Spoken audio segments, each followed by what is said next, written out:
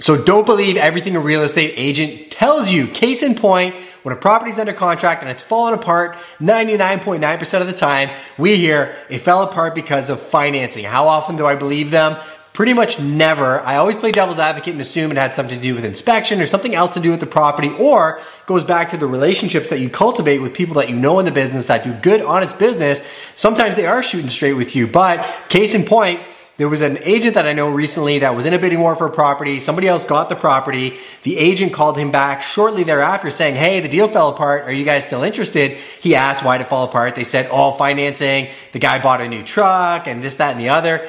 Funny thing is, the real estate world is a very small world, and this agent heard through the grapevine that the inspection was shambles, and that actually made him second guess the ethics of the agent that told him this whole long sob story, which was clearly not true. So always be very cautious and don't always assume that what you hear is accurate.